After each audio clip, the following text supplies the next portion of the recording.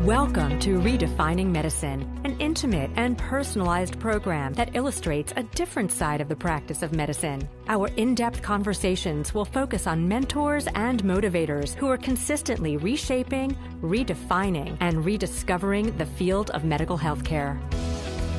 I am excited to welcome Dr. Dorothy Merritt, board-certified clinician in internal medicine, renowned expert in integrative health, and a pioneer and trailblazer in environmental medicine. Dr. Dorothy Merritt, thank you so much for joining us today. I know it was last minute, so I appreciate you giving us some time. It's a pleasure.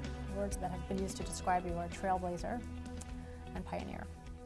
That's true. So we'll get to that momentarily. I just would love to find out about your background and what initially inspired you to go into medicine and then ultimately transition over to integrative medicine. Well, I'm not sure what got me into medicine, but my mom was a social worker and my dad was a salesman, so now I look at myself as selling health. So that's probably how I ended up there. I couldn't decide whether I wanted to be a PhD or a MD, and MD won out. And then I ended up in Texas because my husband had a job here already, and at Baylor College of Medicine, and trained, and then I was going to go into either a specialty or out in primary care, someplace that didn't have a lot of doctors because I like challenges. And so I ended up in a little community in Galveston County called Texas City and Dickinson. Those were the two big cities down there. And I started practicing medicine night and day, 24 hours a day, seeing all forms of pathology and loving it until about the second or third year. And then when you go out 7 days a week and go to the hospital and you're going, why are all these people still having MIs, and why are they having this cancer, and why are they having all these, bronchitis and medical, and lupus is big down there, very underdiagnosed. There hadn't been an internist there for a while. And there was all this autoimmune disease, and it was just, so why does everybody have this? Why do they have to have it at 8 o'clock at night and midnight? And why? How can we stop this? And so then I got involved in a couple of things. One, the oncologists in the area transferred out, and I got to see the cancer community through the medical director of hospice. And at the same time, there were a bunch of nursing home cases down there, and all the people that were taking care of them didn't want to take care of them anymore. So I ended up getting all these patients and trying to figure out what to do with end-stage disease. And then I got on the public board of health to try and figure out the epidemiology of what was going on in this county and what could we do to change it. And so I became a public health person, even though I was doing primary care. And then I got on. It was about the time when they were doing quality things at the hospital and trying to save money and get better outcomes. So all this was my early career, and I had definitely wanted to get into prevention because after a few years of this, it was like, oh my gosh, we don't want this. And I ended up doing a series of assays for a company called SpectraCell. And they were an intracellular nutrient company, and I was like, I don't know how I'd ever use this, but they needed this stuff done in Galveston County for some norms. And so we did all that. And then I was like, well, maybe I can take some of my mystery patients who nobody can cure, and maybe I can see if it points me some direction. Well, 200 cases later, I published some stuff on it because it was just absolutely amazing. There were people who were better in a week, people who were better in a month, and most people were off half their meds. They quit coming in with bronchitis. My hospital rate went from 30 a month of admissions to 3. Wow. And then the phone calls started coming from managed care. And that was when it was like, we want to buy your disease management program. I'm like, what is a disease management program? And I try and tell them, well, I did this and this, and I started these 2 nutrients, and voila, and they hung up the phone. I mean, a few of them had me come and talk to them. Because they heard the word nutrient. Yeah, well, they were like, vitamins? Yeah, right, okay, bye. And but it was the NAC, or N-acetylcysteine, plus a super mega vitamin that had all the things in it that SpectraCell measured, and it was just some over-the-counter thing available at your local mall. And it wasn't, I didn't know any better than that. I know much better now what to do, but at the time it was very simple. Take 2 of these and 2 of these a day, and let's see what happens. And I did it across the board. My cost of care went down to about 50 to 75% of everybody else's. And so I knew I was onto something. Then I knew what a disease management program was, and I wish I had sold it to them. Exactly, and it was $1 million. Yeah, right. But I knew it impacted the public health of my group of patients. In my hospice patients, I put everybody on a little over-the-counter vitamin and NAC. And at the time, the average length of stay or life on a hospice patient was like 3 to 4 days. And after I started that, the same month, it went up to 10 days. And people didn't require all the stomach medicines. And then I knew I was onto something. There's something here that I don't know all the things. I started collecting data on NAC because I thought that was the main thing. And at the time, there were 200 articles. And after I had, about 10 years later, after I had obsessively collected like 4,000 articles on NAC and the glutathione thing, I finally just stopped the obsession, threw it away, and said, I know people are finally onto it, so I don't have to keep collecting this stuff and proving it. But yeah, it was very interesting. And one of those articles on NAC was an article that it flipped me over to a metals thing that was published on the ACAM, which is the chelator's website, right? You know, and I didn't know anything except I had just gotten out of Baylor, and I knew chelation was fraud and abuse, and it didn't work, and you know. But then I was sitting there looking at 22 pages of bibliography and 20 pages of legal bibliography, which had happened to all these people, and I'm like, oh man, I don't know what this is, but it must be something. And then it evolved, and there wasn't any problem with NAC and vitamins, so I continued that, but then I went and got trained in chelation.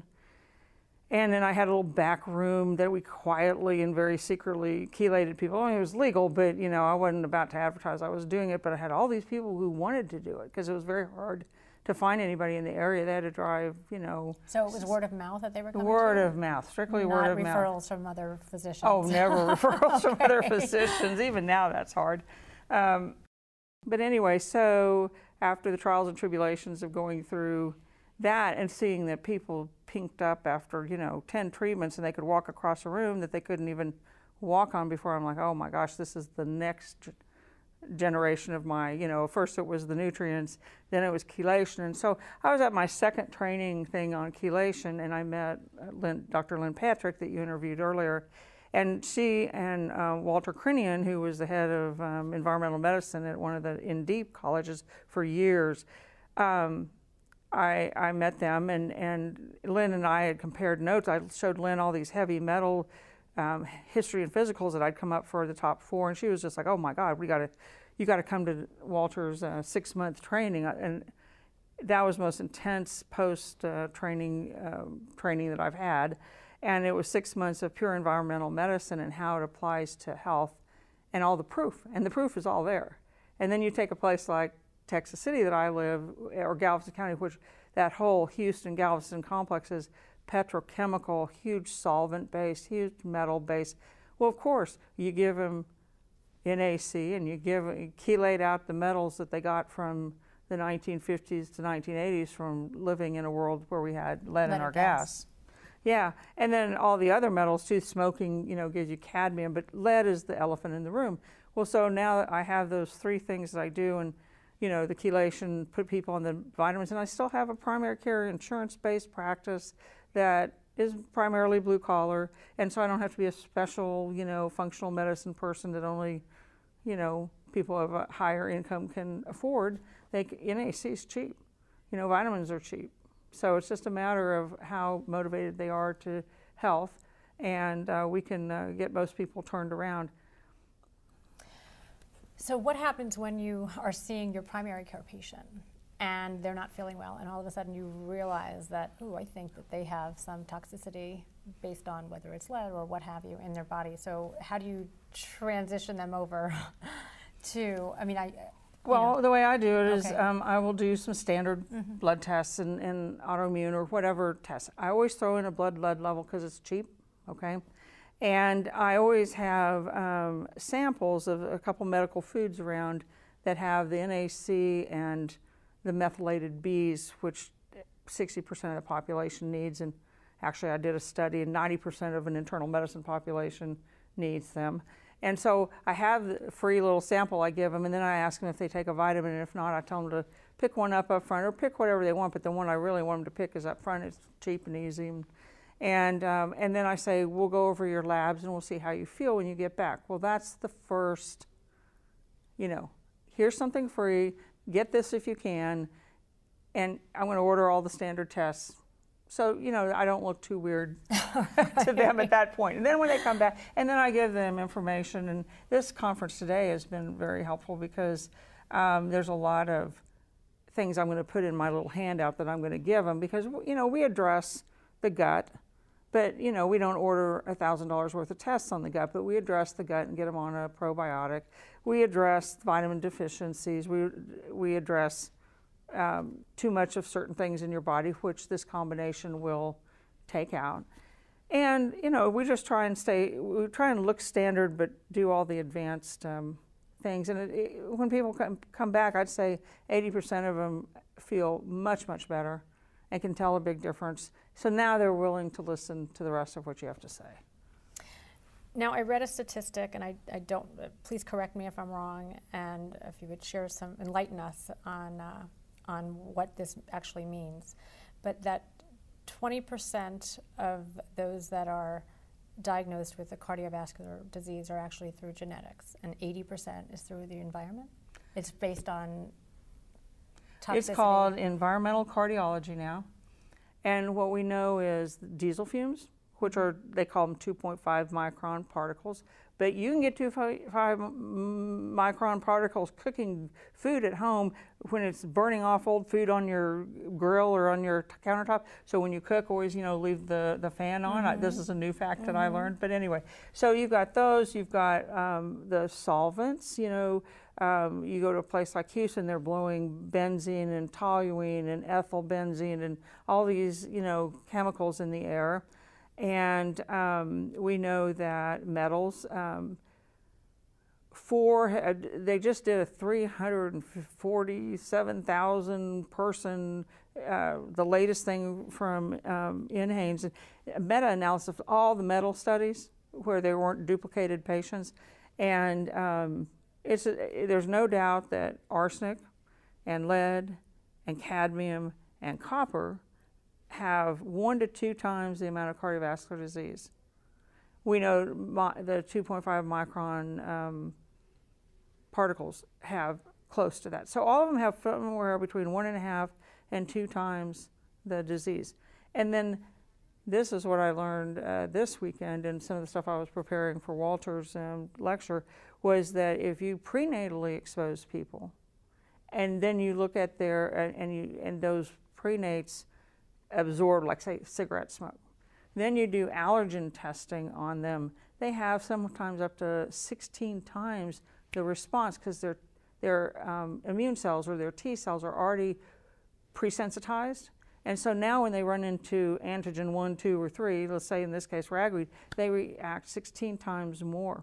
That's why places that have more diesel, have more toluene in the air, have more, or people like, say, nail painters, people who do your nails, they're dealing with toluene all day long. They get more colds, they get more asthma, they get more everything.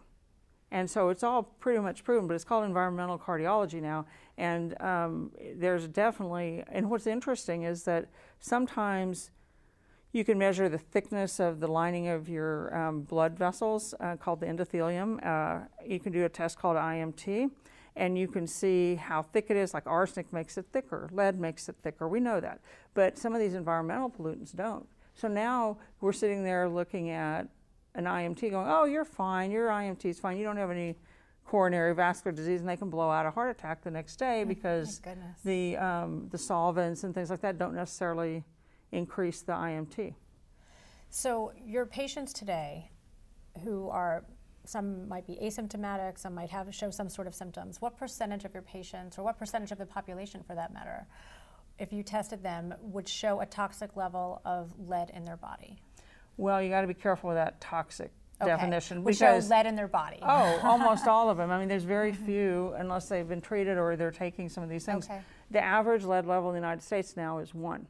If you're closer to the ground, like your kid, or you work in industry, you might be up to a 2. But that already puts you at a risk group that makes you almost double your cardiovascular. Wow. They even did a study on non-cardiovascular young adults, which they defined as like 18 to 39. And they looked at the amount of mood disorders they had. And this was go to my house and do a test there. Yeah, right. And so what they found was with levels as low as 0.7, you had 8 times more ADD, depression, anxiety, and mood disorders at a level of 0.7. And you got to realize that lead is what they call an NOEL or NOEL toxin. There's no observable environmental level that doesn't cause a problem. So frightening situation. Frightening situation. But luckily, if you were born after 1980, you're in luck. If you didn't live in a lead house or you don't work in a lead industry, you're probably going to die of something else other than lead-induced heart disease. Well, thank you for the great news. Something else to look forward to, because I was born long before 1980. Okay, so what protocols do you use to correct deficiencies or toxicity in the body? What do you recommend? So I in addition to chelation therapy. Okay, so in addition to, when I look at my adult population, I start with, let's do stuff easy, and we know all this stuff is here. So everybody takes NAC twice a day.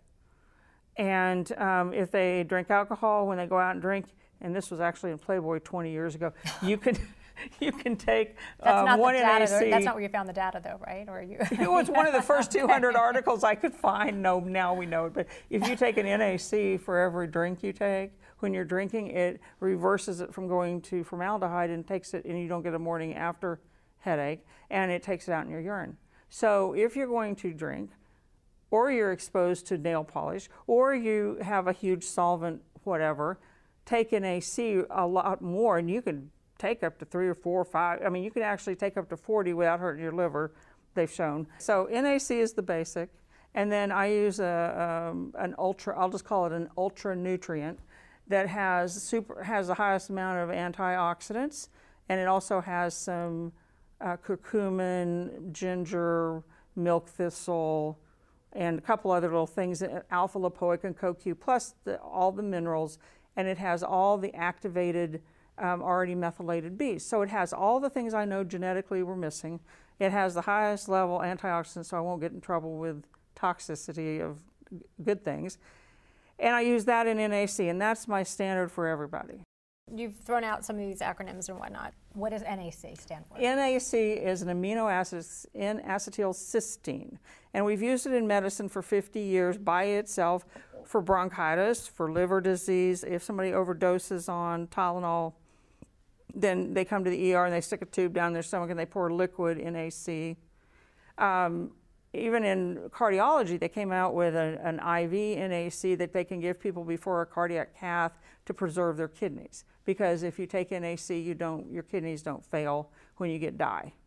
One dose of that would do that? Yeah, they do that right amazing. before. And so I just had to load people up the day before on oral.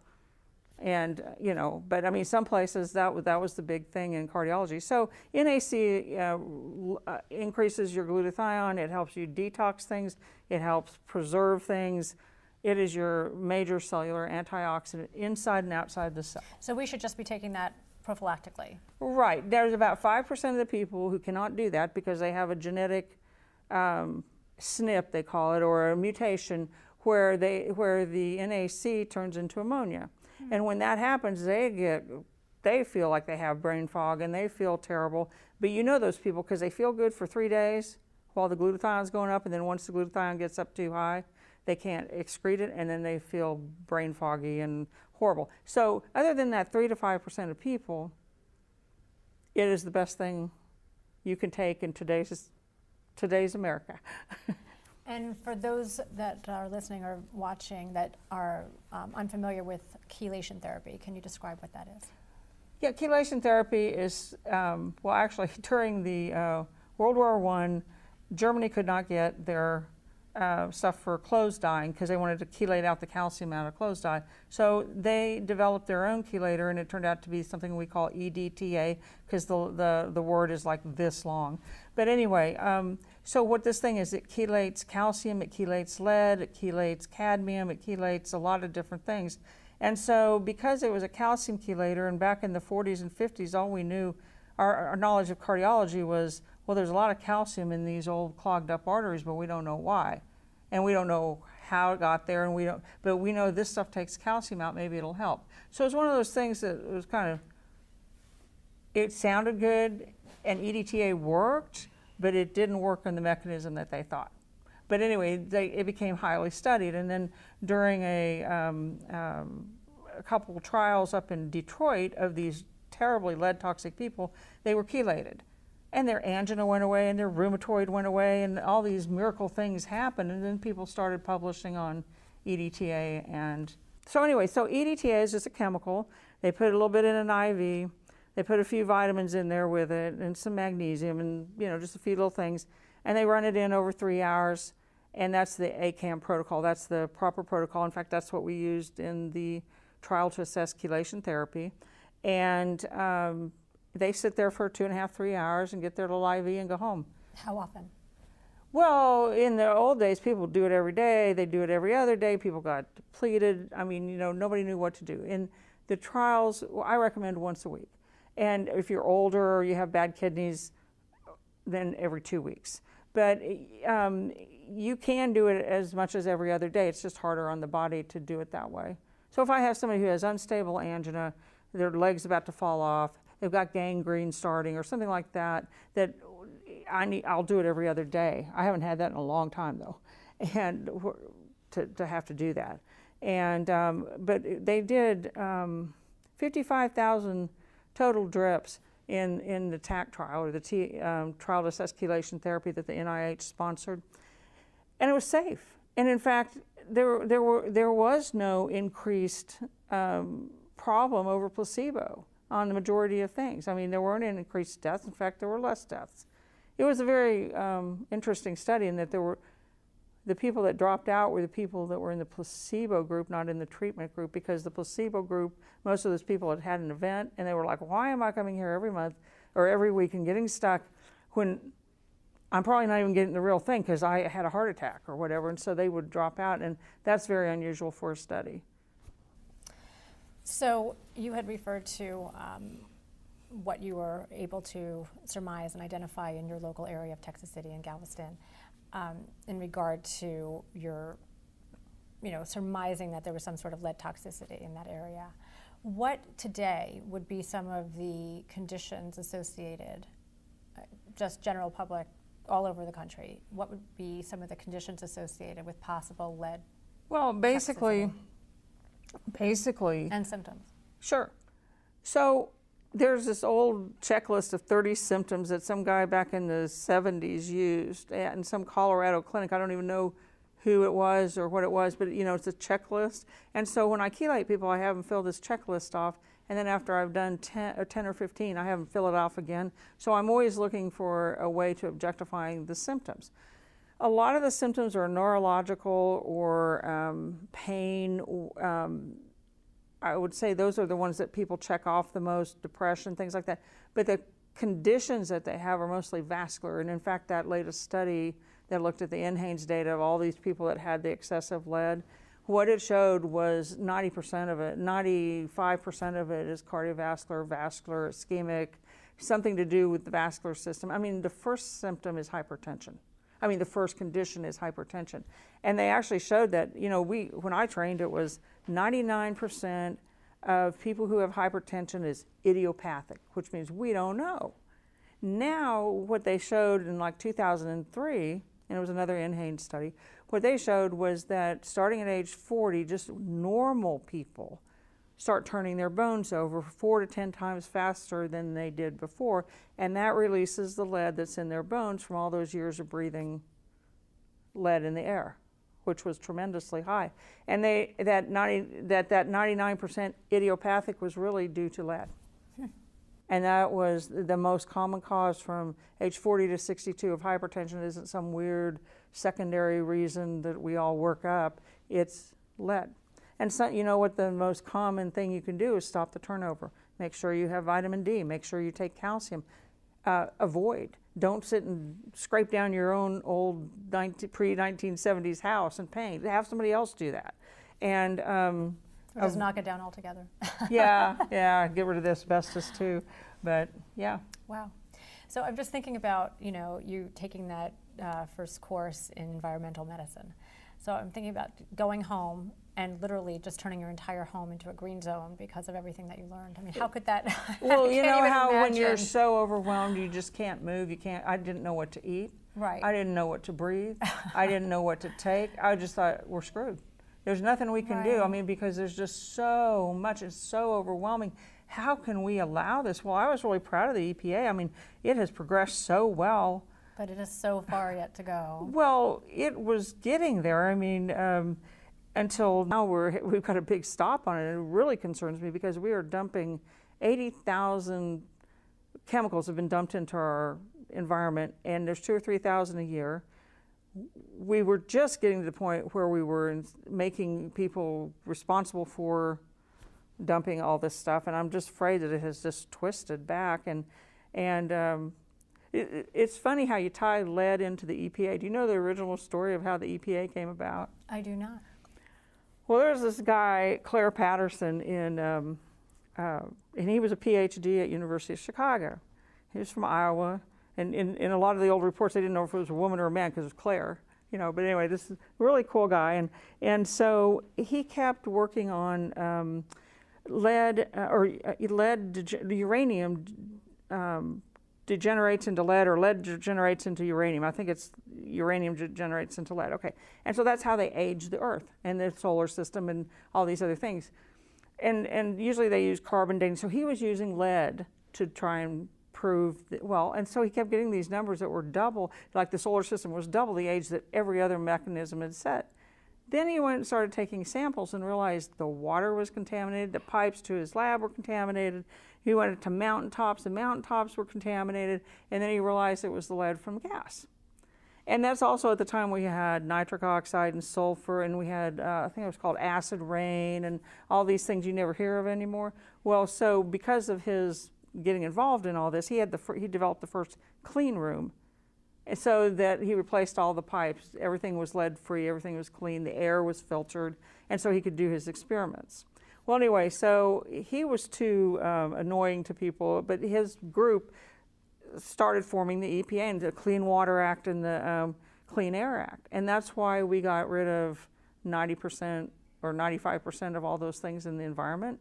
And if you look at pictures of then and now, it's just a totally different environment. So they have been slow, but they've made major changes over the last 30 years, but it was due to this guy. And he died of an ethyl company kept coming after him. They kept offering UC Davis to replace his chair. They'd pay anything to get rid of this guy, right? And UC Davis, in their goodness, did not. But he ended up dying of an asthma attack from pollution in California. So that's his story. Sad ending. Yeah, but a neat man. Wow. Yeah.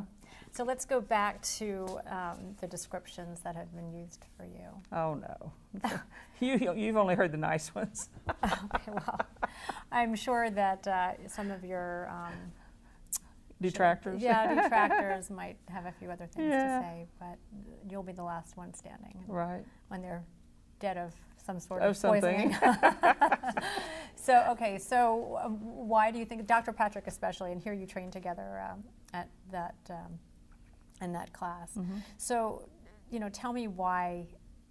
I mean, I've done the research, so I know, but I want you to share in your own words why they use the words trailblazer and pioneer. And I mean, because it's not without its struggle, it was not without its stress. I can put 2 to 2 and get 8, I guess. Mm-hmm. I mean, or I can go from A to Z very quickly. I mean, I see a pattern, and boom, I can get to Z. And I've just always been that way. And so, I had no fear. At one point, I never feared medical boards or other doctors or other people, because I was like, oh my God, my patients love me. I'm getting them from there to there. Right. And so I guess I'm a trailblazer.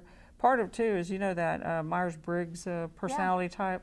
I'm a ENTP, and they're described as the flash flood that goes down the mountain, carves the trail. Mm-hmm. Well, that's me, because I really relate to that.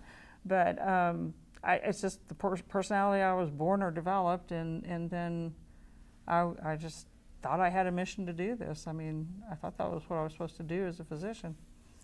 So for physicians out there that are crossing over to the other side, you know, from being in the traditional setting and are listening to your words of wisdom and realizing that, you know, what you have to say and everything that you've written about and people have spoken about in terms of your work, if they're, you know, teetering at the idea of coming over to practice integrative medicine, what words of wisdom, because of your, both from your personality as well as your history, what words of wisdom could you offer them?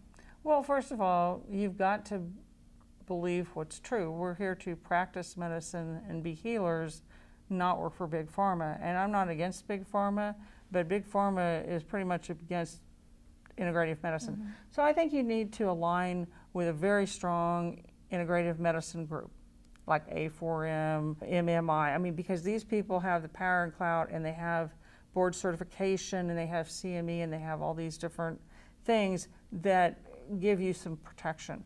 And unlike me, who thought, well, I'm going to tell everybody in the world about these findings because they want to know, you never know what person is sitting out there in another state, like, and is a quackbuster that's going to turn you in because you wrote an article about Galveston County and, you know, lead, or something crazy, you know, that is interpreted by the state board as advertising. So keep it within your group, keep it within your patients, because your best advertising, and it goes among the patients you're taking care of. And especially if you're in a primary care situation and you control the patients and you're not waiting for someone to refer to you, always be in that situation, and then figure out how to do it so that it doesn't cost your patients an arm and a leg.